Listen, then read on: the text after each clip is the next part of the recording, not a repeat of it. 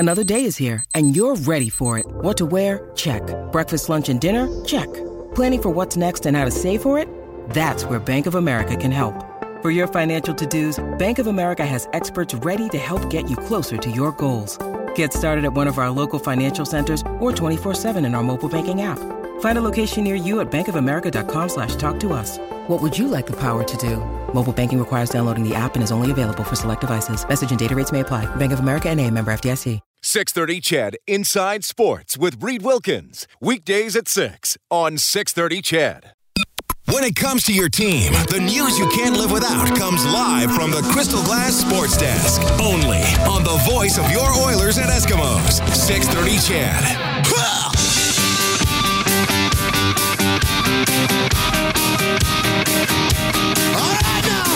Edmonton's home for breaking news on your favorite teams. This is Inside Sports with Reed Wilkins on the voice of your Edmonton Oilers and Eskimos. 630 CHED. Well, what a pleasure to have you tuning in tonight. 1 minute left in the third quarter. Hamilton leading Winnipeg 20-12. Hamilton just coming up with an interception on their own 40. In overtime, the Edmonton Stingers, a 105-98 victory over the Niagara River Lions. So, both teams now 12-4, tied for first in the standings. Good win for the Stingers tonight. Xavier Moon, who we had on the show about 3 weeks ago, 23 points, 6 rebounds, 7 assists tonight. FC Edmonton will play Forge FC tomorrow at 4 at Clark Field.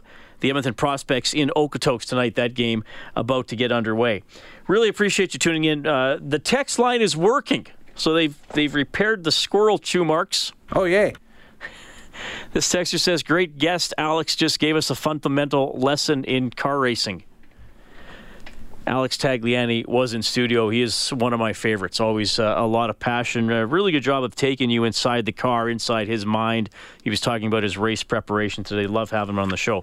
I know we'll be talking a little more in detail about this story next week on the show, Kellen. But have you seen this about the robot umpires? No, I've heard rumor of it, but what's up? Well, they're not actually robots. There's still a human umpire. This is in the Atlantic League, and this is in conjunction with Major League Baseball.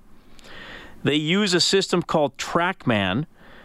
So it's the system that measures the strike zone, and it's consistent throughout the game. I mean, it varies from batter to batter, but then it's consistent throughout the game. So a ball in the first inning is going to be a ball in the eighth inning. That's the theory. But there is still a human umpire behind the plate with an earpiece, and he gets this system called the automated balls and strikes system, sends him the call. And then he still says it, but he's not making the call, and he's there as a fail-safe in case something goes wrong. And I guess there could be an odd circumstance where if the ball bounces in front of the plate into the strike zone, the computer would think that it was a strike, but in reality it's a ball because it bounced in front of the plate, so he would override it in situations like that. Other than that, he says what the robot's telling him.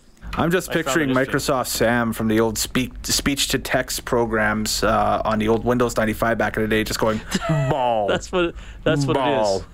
Strike. Ball.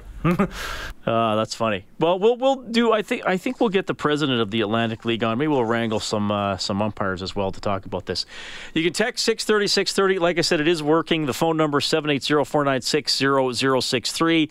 The Eskimos, the victory last night, the shutout of the Toronto Argos, who are not good, but you got to beat them to break down this game. Former Eskimo, our analyst here on 630 CHED, Blake Dermott. Blake, how are you doing? I'm doing great, Reed. Thanks for having me on. Good to have you on the show again. The Eskimos with the clean sheet last night, 26-0 against the Argos. You had a long and storied football career. You were lucky enough to win more than you lost. But I wonder if there was ever a good or bad shutout experience that you had as a player. You know, I don't remember us shutting out. I remember coaching a game where we shut out a team 14-0, but I don't remember us when I was playing to ever shut out a team at any level or to be shut out. I know that we did lose one game in college. It was close at the half. It was 9-1 with a couple minutes to go against Manitoba, and they scored 2 touchdowns before the half ended. And next thing you know, it was 23-1 going into the half, and I think we lost, and it was the worst loss in Golden Bear modern-day history at that time. My last year playing with the Bears, and it was like 40-1 or something we lost. But we never got shut out. So that's a tough one to swallow if you're an offense. Well, pretty demoralizing. And, I mean, look, for the Toronto Argos, it's been a pretty demoralizing year, and now they get shut out. And it's not very common in the CFL, not common in football in general, but in the CFL, you get a couple more possessions per team per half, usually. And you got the single point where sometimes you can just boot it into the end zone and the other team decides not to run it out. So, I mean, for them actually to be blanked last night on top of how their season has been going, I mean, man, I had Corey Chamberlain on the show earlier this week, and he said, we're still a confident group. We're still trying to believe, but it's going to be another confidence drainer to not score a point. Yeah, they're a mess over there. And as I said on the broadcast last night, I don't even know if it has anything to do with their lack of personnel. Well, no, that's not true. I mean, it does have. They need a quarterback. They need some help at that position, probably more than anything. But there's an awful lot of good players. I mean, you go through that roster and you see players that some of them were injured last night that would look really nice on other teams and have looked nice on other teams. So it's something that's going on between the ears over there, and something that's going on in the locker room where I see the majority of the problem. Because I just find it shocking, and I mentioned this last night, that when, not that some teams are having trouble this year, because every year some teams are going to have trouble, and you're going to be able to predict that based on so many changes and experience and things like that. But it shocks me that teams are undefeated at this point. It just does, because I can guarantee you that their coaches aren't working any less hard than the coaches someplace else, and their players are in shape. But if you don't have the chemistry and you don't have what it takes, like I said, between the ears and in that locker room to make a team bond together and play for each other, then you're never going to have success. From an Eskimo standpoint, 4-2 through the first third of the season. The defense, obviously, an incredible story. And I mean, Argos or not, a shutout is a shutout. It goes into the record books that way. And Blake, we've talked a lot about the D-line, but the secondary, and to me, it really shone through last night. If there is a ball that they think they can get to, they're going for the pick. They're not going for the knockdown. They're not going for the big hit to separate the receiver from the ball. They're going for the pick. And maybe that's going to bite them sometimes throughout the season, but man, like they are making plays and they're going for the ball. And I think it's more of more evidence of the Lolly mentality, and the players are bought into that. Yeah, no, and you hear that from them all the time when you talk to them. They just talk about how everybody's bought into it, and the things that Coach Lolly has done with that defense. I mean, that's evident when you watch them play. But some of the other things, you just listen to guys. When we're talking to them after the game on the show, and so many guys are just praising the way this team has become so tight in such a short period of time. Because when you have the turnover that the Eskimos had. You brought in a lot of really good players, but a lot of times those really good players take some time to be able to figure out where they sit within the hierarchy of the locker room. And these guys have all just are saying how much they love each other, how much they want to play for each other, and that's due in large part to the philosophy of Coach Moss, taken from the middle of the off season to how are we going to address this situation with all these new bodies and the things that they've done, the team building that they've done, and the really good leaders that they have in the locker room. It's obvious they have really good leaders. And I think that's one of the things that was missing with the Eskimos last year. Because the Eskimos were a talented enough team last year. But we all saw how they just would self-destruct in games, or they couldn't pull it out because I don't think they all wanted to play for each other anymore. Eskimos analyst Blake Dermott joining us tonight at Inside Sports. Eskimos winning 26-0 over the Argos last night. Okay, offensively, they were coming off a game where they didn't score a touchdown. Last night, 4 touchdowns, 2 field goals. The yardage is there. I mean, another game over 400 yards. Relatively efficient, I guess. They had a couple of turnovers. I try to have the policy, Blake, never complain about a win. But I am going to offer this. I still get the feeling watching the offense that the yards aren't leading to enough points. I guess specifically finishing drives with sixes instead of threes.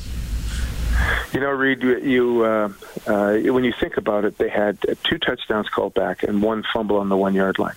Okay, so and then you add to that they had over. So there's 3 touchdowns that they could have scored. Of course, one of the ones that was called back was they eventually scored on that drive anyways. But I agree with you. They did leave points on the board, and so there's 3 instances where they could have scored 7 points. Okay, you have an offense that is over 400 yards in a game, and now in any league, that's a phenomenal performance by an offense. And you still scored 4 touchdowns on top of that. Or 3? Was it 3? 20? It's 3 touchdowns, was it? And 3 touchdowns, a couple of field goals. So there's a potential of 6 times they were in the end zone from a touchdown standpoint, and you aren't happy with that. You know? Well, you feel they got 2 touchdowns. They got Cooper ran for 1, Harris ran for 1. They got 14 points that way, 12 on field goals. So I know but 3 that they could have had. Fair enough. One called back on a legal pick, and then they had another one, the fumble. And I think there was 3 that could have been called that they could have had additional touchdowns. So when you put that into perspective, yeah, they're leaving stuff on the table. Yeah, they're not scoring, they're not finishing the drives, but that was evident in the 2 previous games where they didn't score a touchdown. But this is a team that it seems to be, going in the right direction with respect to, okay, there's an awful lot that they got to clean up. Penalties last night were below 10, so they're making some steps there.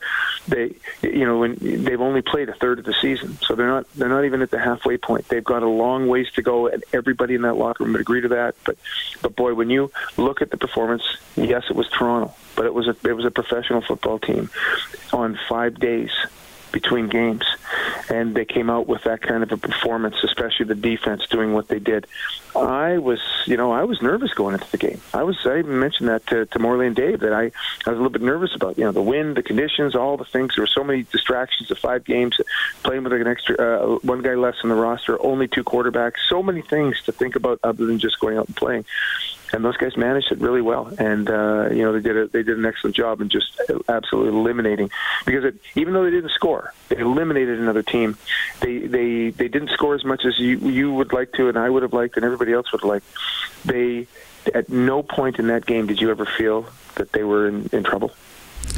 Blake, I want to touch on what you're up to before we go. I know we talked in the offseason. You joined the Wildcats coaching staff. Must be pretty exciting tonight for the first practice. Yeah, this is our first practice of the fall, and it'll be a little bit more meetings and some testing, and then I think we're maybe on the field for some walkthrough, and then we'll be right at it on the weekend and getting ready for a first exhibition game against the crosstown rivals, the Edmonton Huskies. So it'll be it all starts tonight. Well, good stuff. I know you're looking forward to it. Blake, thanks so much for checking in. Have a great weekend. We'll talk in about a week and a half after the Calgary game. Thanks a lot, Reed. Appreciate it. All right, that is Blake Dermott as the Eskimos win last night, 26-0 over the Argos. Luke texting in, he says the Eskimos offense needs more focus.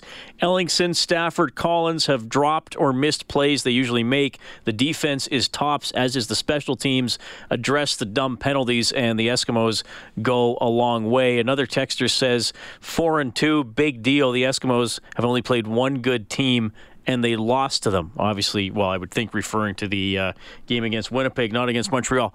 I understand that argument from that texter, but you got to win the games you should win. And let's face it, before the season, there were a fair number of people that had the Eskimos last in the West, and maybe BC as high as second. Well, BC has 1 win, and quite frankly, I think they're going to lose again to Saskatchewan tomorrow. So, I understand it. You have Calgary coming up. You have Winnipeg. And you're going to play Calgary again twice at the start of September. Games against Ottawa and Toronto in this next set of 6. So it will be tougher. But look, let's just take the Lions, for example. Well, if the Eskimos would have lost the 2 games to the Lions, they're 2-4. So I'd sooner be 4-2 with maybe wins against teams that aren't as strong than losing to those teams. You can text 630-630. Phone number 780-496-0063. 1 week away from the 1932 by Bateman Open. We will have a couple. When you need mealtime inspiration, it's worth shopping Kroger, where you'll find over 30,000 mouth-watering choices that excite your inner foodie. And no matter what tasty choice you make, you'll enjoy our everyday low prices, plus extra ways to save, like digital coupons worth over $600 each week. You can also save up to $1 off per gallon at the pump with fuel points. More savings and more inspiring flavors make shopping Kroger worth it every time. Kroger, fresh for everyone. Fuel restrictions apply. Of local pros who will be playing in the tournament, all ahead on Inside Sports.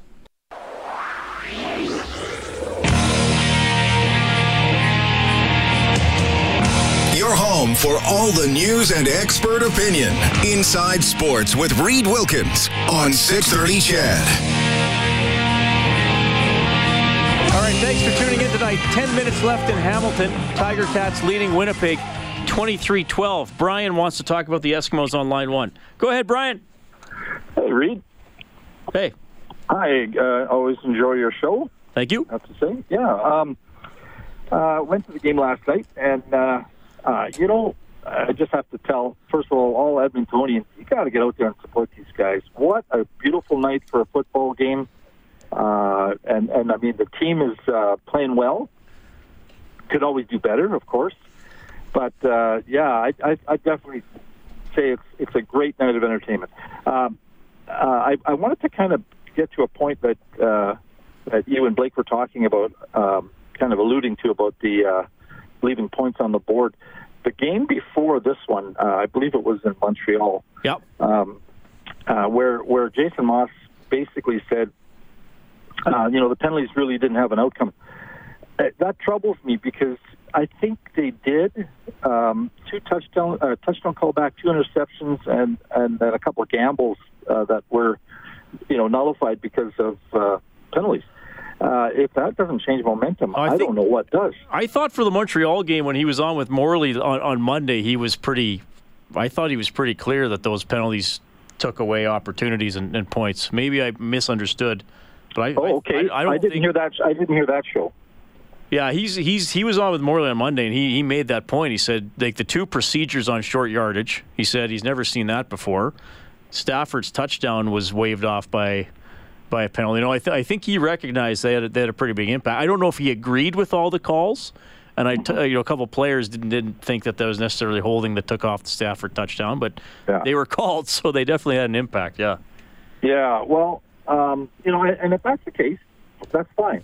To me, it troubles me, if any coach would publicly come out, and I believe I did hear that statement that he didn't think it had the outcome, that it affected the outcome. And I actually would have to strongly disagree with that. Penalties, they have to be addressed, and I think that's the Eskimos' biggest Achilles heel, from last year and starting this year. And I heard, I think Blake mentioned that when they cut back on the penalties last year, they started losing. So, I mean, it's a fine line between, playing with that intensity and not taking penalties. Yeah. No, they've been a highly penalized team.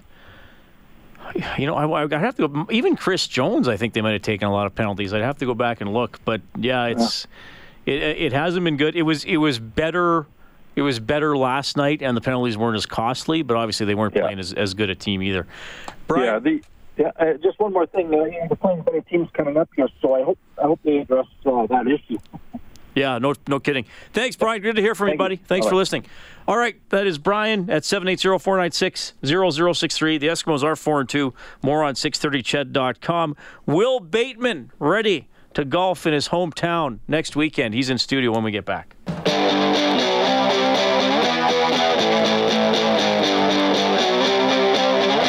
Hi, this is Armando Sewell of the Edmonton Eskimos, and you're listening to Inside Sports with Reed Wilkins on 630 CHED. All right, Armando Sewell, one of the big parts of that Eskimos defense, and it looks like they're going to be a game out of first in the West Division after tonight as Hamilton is beating Winnipeg 23-12 with 5 minutes left. Well, Winnipeg is in Hamilton territory, so still a lot of time left, but we will keep you updated on that one.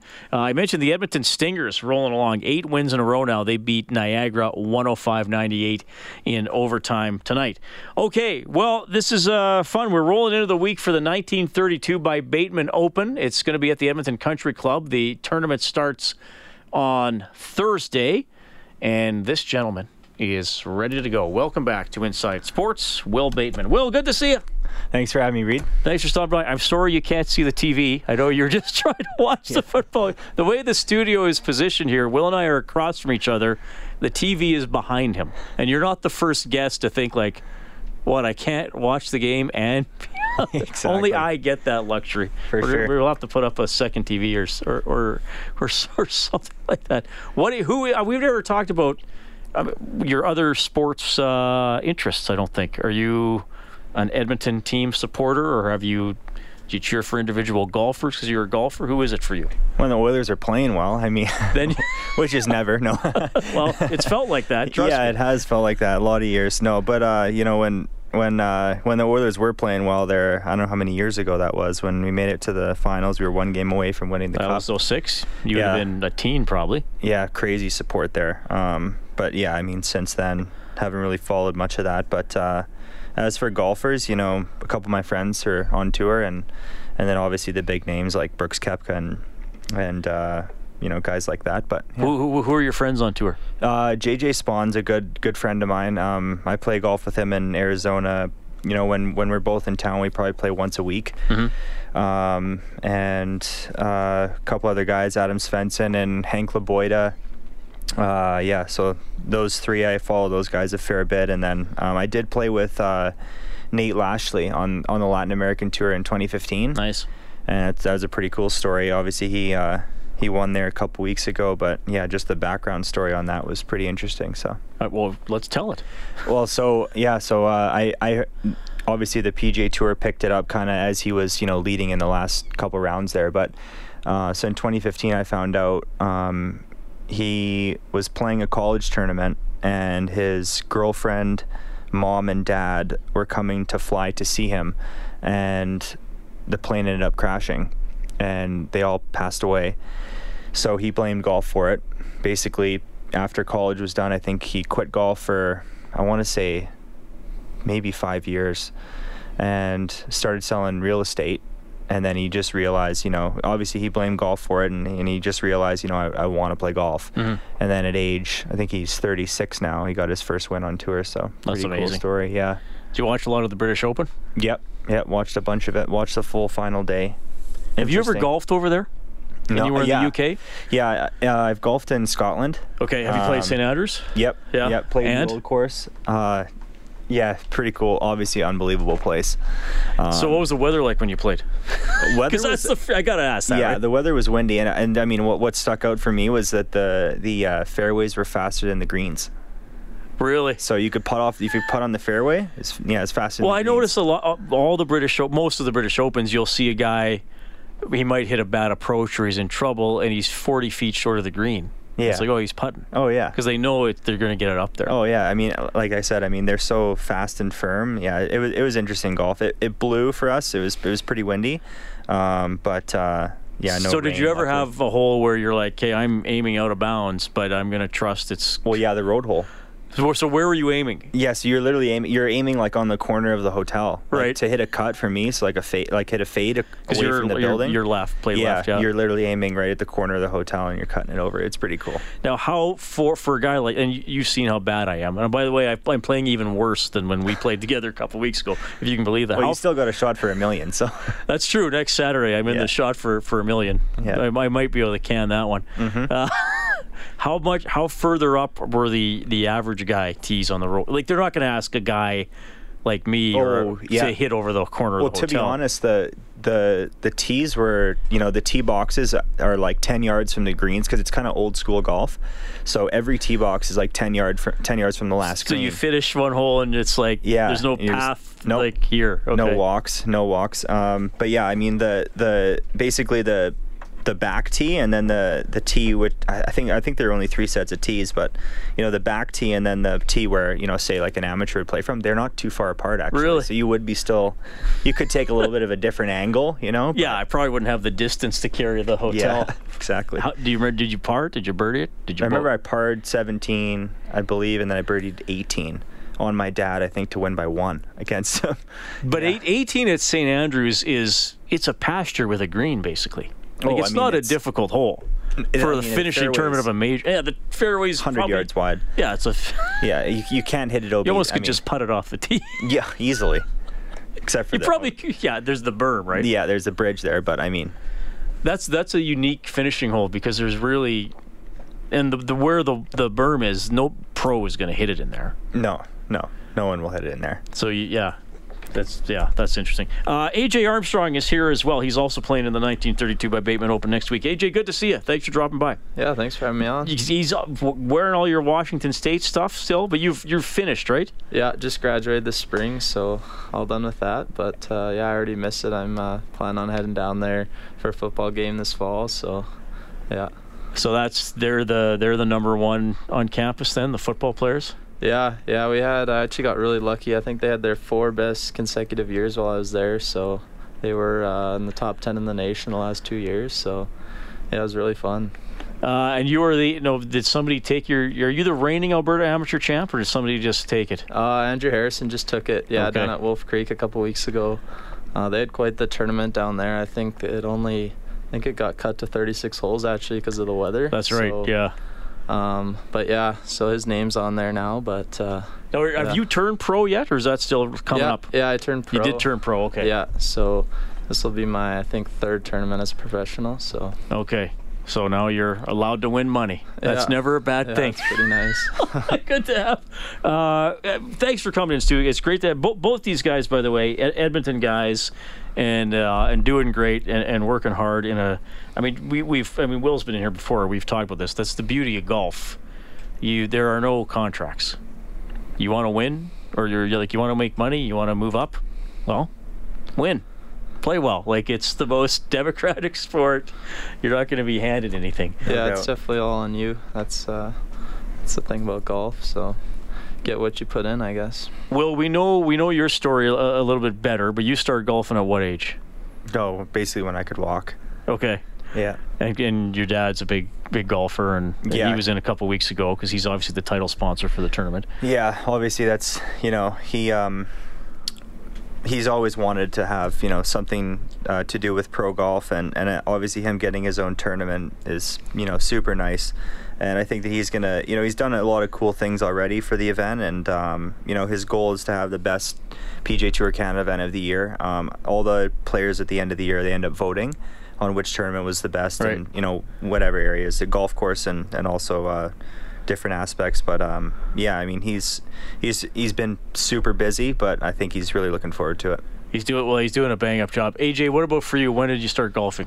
Yeah, I was pretty young as well. I was probably about 4 or 5. My dad got me into the game as well. We went down to the golf course up in St. Albert, Sturgeon Valley. We'd go down there. So we lived about a 2-minute drive away, and we'd hit some balls and then go for a Slurpee after and stuff like that. So, my dad's always really been big into golf. He has a golf business down in Arizona. They do yardage books and scorecards and stuff like that for courses down there. So huge family influence for both you guys then, which is cool. Absolutely. Definitely. And AJ, you're probably mad I said you're from Edmonton and you grew up in St. Albert, right? Yeah. Well. I just lump it all together. I always joke with Rob Brown, there's so many, I feel like 90% of Edmontonians actually live in St. Albert or did at some point. So I just lump it all together. Yeah. All right. So what is the ramp up now for you guys? That you're in a tournament. You don't have a tournament this weekend, obviously. You're in one on Thursday. So I'll start with you, AJ. How are you going to ramp it up now to make sure you're hitting a peak for Thursday for round 1? Yeah. The first thing is I just pretty much booked the whole week off work. So that's the biggest thing. I got that time off, so I can really start playing and practicing. And that kind of started last week. I started practicing more, playing a bit more. And then, this weekend I'll probably practice and play quite a bit, and then I'll play play the course probably Monday, Tuesday, Wednesday leading up to the tournament. So that's at the country club. What about for you, Will? Oh, but just continue to do what I do every day. And yeah, just I think recovering well for next week is going to be important. I've been wearing this band. I don't know if you've heard of it, but it's called Whoop. Okay. And it just basically tracks, my strain throughout the day, and it's on a scale of 21. And basically, it's just about recovering the best for the next day, so I can basically peak at the right time. Oh, nice. So yeah, I mean, there's 3 options. You can either, choose to get by one day, perform, or peak. So obviously for next week, I'll have Thursday to Sunday on peak and just get the right amount of sleep and hopefully, recover the best. Now, we were talking before we started. You did not play around today. No. And I know you practice every day anyway, but I think every other time I've seen you, you have played around that day or were going to. But today you did not play any traditional golf, so to speak. No, just practice today. Yeah, no, just woke up early, went for a run, and then, just hit balls for a couple hours, putted for a couple hours, and then pretty much had a nap, and Come do some radio. Yeah. What about for you, AJ? Did you play today? I just practiced. I was over at the Windermere. I was helping one of the teaching pros out there with some junior stuff, so I went down there a couple hours early and got some work in around the greens. So. Okay, so ideally, let me ask you this: maybe there's not a typical week, but in a week where, say, you're not playing a tournament, how many hours would you practice, and how many rounds would you play where you're saying I'm scoring and I'm following all the rules and I'm playing one ball and all that kind of stuff? You guys are grinning like I'm asking a crazy question. Yeah, I mean, and it just depends. For example, this week, I guess on Wednesday I played Country Club in the morning at 9:45, and then I ended up playing men's night in the afternoon at 3. So I played 36. So you played 36 one day, okay? Yeah. So I mean, it really depends on the day and if I can find some games and stuff. But playing a lot, I think, is important. I think practicing is important too, but I think that really getting yourself out there and playing and scoring is the most important thing. What about for you, AJ? Yeah, kind of the same way. I'll spend a lot of time out the course, and then if I get a game, great. If not, I'll play on my own or practice. It just kind of depends on the day and whoever's out there. So you're both looking for games then. If anybody's looking for someone to golf with, contact Will and AJ. Definitely. I'm going to tell everybody listening, though, you are not as good as these guys, so do not bet. even if no, I know you guys wouldn't do that. And you guys, you don't really know each other, right? Oh yeah. We met at the media day a couple weeks ago. No, but prior to this summer. No, prior. You guys hadn't really crossed paths. Really. Like Will, you're a couple years older. We knew of each other, but never met. Yeah, officially. Because I just kind of assumed, they're probably like been golfing together since they were like 7. And then you guys were like, "What are you talking about?" Just go do your radio show and leave us alone. Yeah, we're a few years apart. We were both on the national development team. I think our year before we went down to school, right? Yep. So. Yep. Yeah, I think you would have been 2012. Yeah, 2012 exactly. Yeah, and I was 2015. So. Yeah. So you've never played each other in an event or been in the same event that you know of? I don't think so. No. Well, that's all changing, boys. So. Yeah. Final pairing on Sunday. I'd love to see that. That would be Bateman nice. and Armstrong at top of the leaderboard. That would be fun. Can you guys stick around for a few more minutes? Definitely. Absolutely. Will Bateman, AJ Armstrong in studio, Inside Sports on 630 CHED. Hi, this is Trevor Harris of the Edmonton Eskimos, and you're listening to Inside Sports with Reed Wilkins on 630 CHED.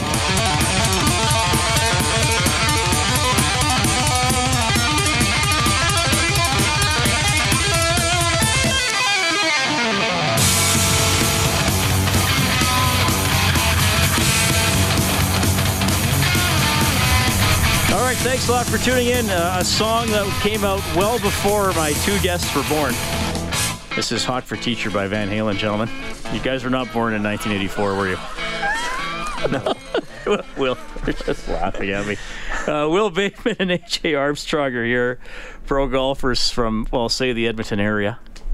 And they're golfing in the 1932 by Bateman Open on Thursday. Okay, well, thanks for coming in, guys. I'm going to ask this question because Will's has had this experience, AJ. You probably will have to suffer through this someday. He has played golf with me. I'm quite bad. Is it difficult? I'll ask it because I've asked Will this question before. AJ, is it difficult for you to play golf with a 15, 20, 25 handicap? Like if you walk onto a course, you know you're probably going to shoot par or better. Like 3 over, you'd think, I didn't play that well today, probably. Most courses in the Edmonton area. You might play with another guy who could be thrilled to shoot 92, but he's like way worse than you. So is that a difficult experience, or? No, it's usually fine. I mean, that's the beauty about golf. You just never know who you're gonna meet and who you're gonna play with. I think the biggest thing is just as long as they keep up, like as long as they play relatively fast, then it's fine. I mean, I've played with lots of people who've shot 90, 100, and had a great time. So I think that's the great thing about golf. Yeah. Do you guys remember, I don't know, was there a milestone when you were kids, like first time you broke 90, 80? I don't know when, you guys must have been breaking 80 before you were teenagers? Yeah, I think I shot... Oh, yeah.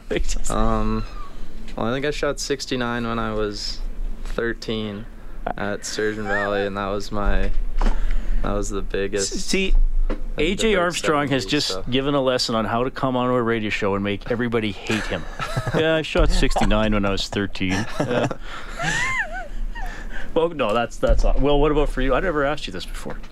Yeah, I mean, I remember, when I was 11, I won a 18 and under event, and I shot 73. So I think I want to say I broke 70 when I was 11, 10 or 11, 12, yeah. Playing back tees, or what tees? Junior tees at that time? What have you played? It was the junior team. I mean, still, you're breaking 70s. So that's pretty good. Yeah. That's just incredible, because golf is such a hard sport to master. And I know you guys have worked at it, obviously, but to be that committed and that good at that young of age is pretty impressive. Okay, so the 1932 by Bateman Open is at the Country Club. Will, I'll start with you.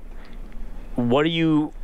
And I'm glad I got to play it. But what do you expect from I mean, for me, it was the greens, but I never putt on greens that fast. What's the biggest defense for the course? I'd say wind. Oh. I would say wind. The course from tee to green isn't too difficult. I think if you place the ball off the tee, really well, then you'll have, a lot of looks at birdie. I think that the wind, I played Wednesday morning, and that was the day it was blowing like 30. Mm-hmm. And there were some different clubs off some tees that put you in, different spots. And I remember I hit one on 17 to the 150-yard plate, and the hole's like 550, but obviously it was blowing straight downwind. And I think that's the kind of the prevailing wind, when it does start blowing. But, other than that, the greens are a little bit, tricky in areas. They're just these tiny little breaks and tiny little slopes that you kind of can't see to the eye. I've played it a few times, so I think I've gotten the gist of it, but I think the greens are a good defense too. I think that it's going to be tough to hole a lot of putts out there. All right, I wish I had more time with you guys. Hamilton beat Winnipeg 23-15. Man, we gotta. I know you guys will be busy next week, but we should try to get you on later on in the summer and the fall. I'll ask you this here in the final minute. Will, you were just saying the breaks and all this stuff. I'll start with you quickly for this one, AJ. Will you make notes on a course or after you play around? So you might say, wow, remember on 14 it looks left to right, but it's right to left. You do stuff like that? Yeah, on a course like the Country Club that I've played so much, you don't necessarily have to, it can be more mental notes. Definitely they're going to make the course a little different for the tournament. I know they're going to grow out the rough to, 4 or 5 inches and let it grow for the week. So I think it'll just be interesting how they set it up, and I have to make some adjustments there, but overall I'm pretty comfortable with the course. So. Yeah, same for you, Will? Definitely. Okay. Well, we will do this again. Best of luck next week. I know you guys are working really hard, and it's so incredible. You're great role models for other golfers coming up. So Will Bateman, AJ Armstrong, thanks for coming in. Thanks for having us. Thanks, Reed. Appreciate it. The producer of Inside Sports is Dave Campbell. The studio operator this evening is Kellen Kennedy. I will be away Monday watching Def Leppard. Dave Campbell will be hosting the show. Thank you so much for tuning in, everybody. Have a great weekend. 630 CHED Inside Sports with Reed Wilkins. Weekdays at 6 on 630 CHED.